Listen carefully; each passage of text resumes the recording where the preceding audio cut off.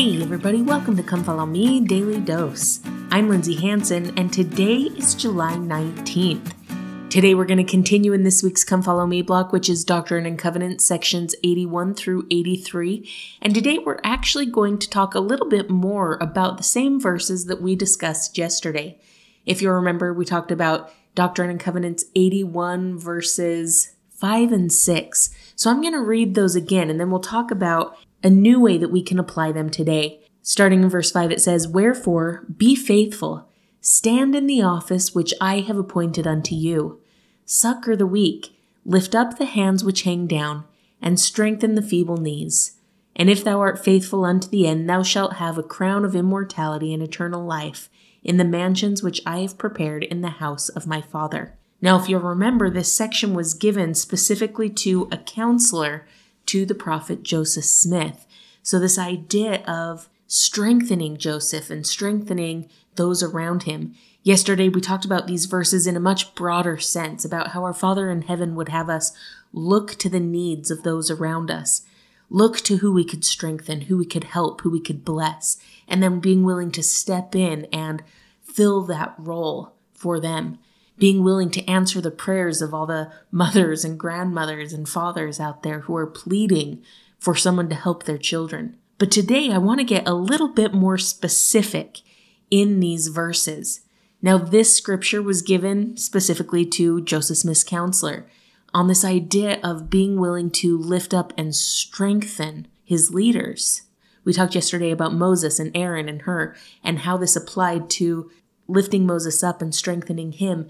But how does it apply to each one of us as we are called upon to sustain our leaders? As I was thinking about this today, it reminded me of a talk that President Faust gave clear back in 2002.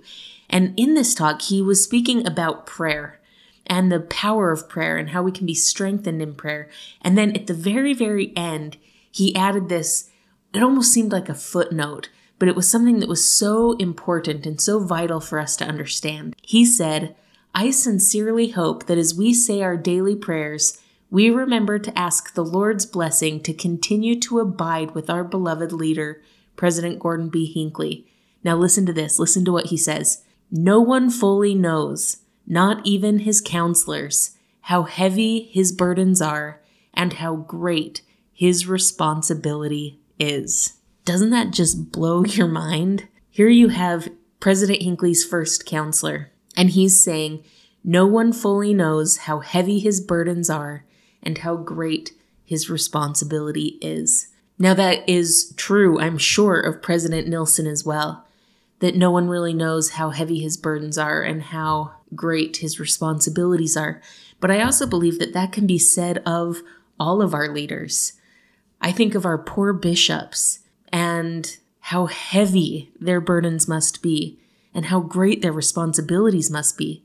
I remember even as my husband being a counselor in the bishopric, him coming home some days just looking heavy and distraught because that stewardship weighed on him and the hard things that the members of the ward were going through weighed heavy on him because of the love that he had for the members of our ward. And I think our bishops must just feel this absolutely heavy burden. And I love how President Faust owns it. He says, no one fully knows, not even his counselors, how heavy this burden is. For the bishops in the church, another bishop might be inclined to say, oh man, I know how it is. I know how heavy it is. But in truth, he doesn't. In the same way that I can't look at someone who's gone through a similar life experience as me and say, oh man, I know how you feel, because I experience it differently. One bishop couldn't possibly look at another and say, yeah, I know how heavy it is. I know how hard it is, because he's not dealing with the same people, the same issues, the same exact scenarios.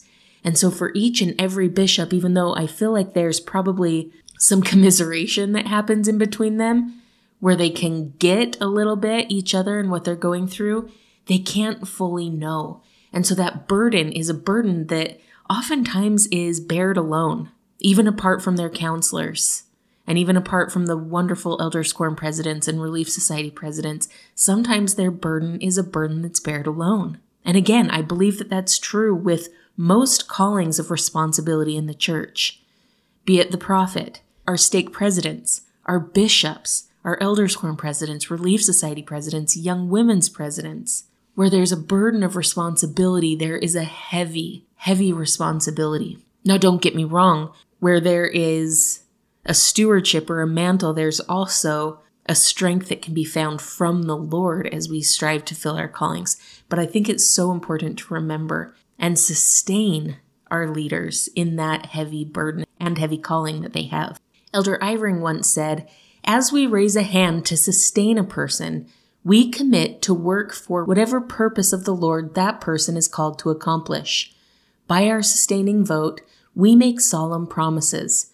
We promise to pray for the Lord's servants, that he will lead and strengthen them. We pledge that we will look for and expect to feel inspiration from God in their counsel and whenever they are acting in their calling. Pray daily for someone called by God to serve us. We can thank someone who has blessed us by his or her service. We can decide to step forward when someone we have sustained asks for volunteers. Those who uphold the Lord's servants in his kingdom will be sustained by his matchless power, and we all need that blessing." Now, in that same talk, President Eyring gives 5 different questions that we should ask ourselves when questioning if we are really sustaining the leaders in our lives.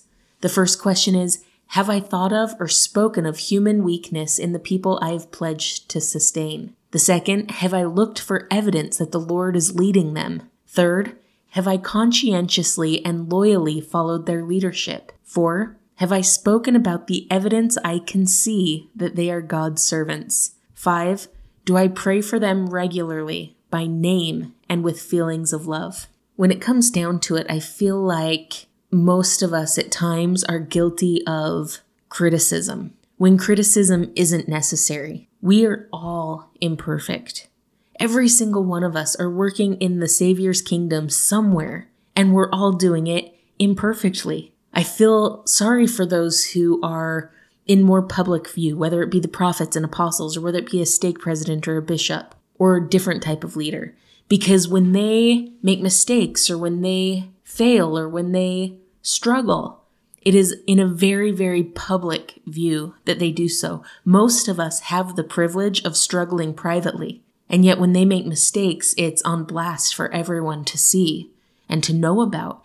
And so I feel like one of the best things that we can do for our leaders is give them the benefit of the doubt and refrain from criticism. Trust that they're doing their best, just like we would hope that they would assume the best of us and assume that we're trying our absolute best. President George Buchanan once said, "God has chosen his servants. He claims it as his prerogative to condemn them if they need condemnation. He has not given it to us individually to censure and condemn them. No man, however strong he may be in the faith, however high in the priesthood, can speak evil of the Lord's anointed and find fault with God's authority on the earth without incurring his displeasure. The Holy Spirit will withdraw from such a man, and he will go into darkness.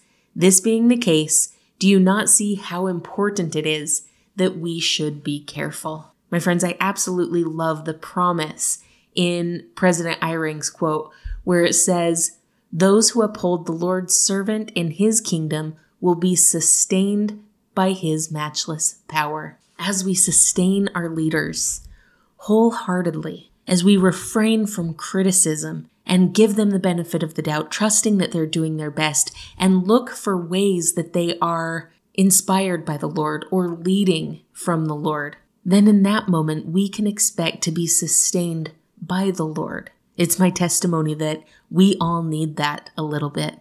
We all need God's hand to sustain us. And by exercising our faith and our trust, we can give that same gift and that same sustaining power to our leaders. Thank you so much for listening today. If you're enjoying this podcast, make sure to follow us on social media, subscribe, like, comment, or share. This has been Come Follow Me Daily Dose, and I'm Lindsay Hansen.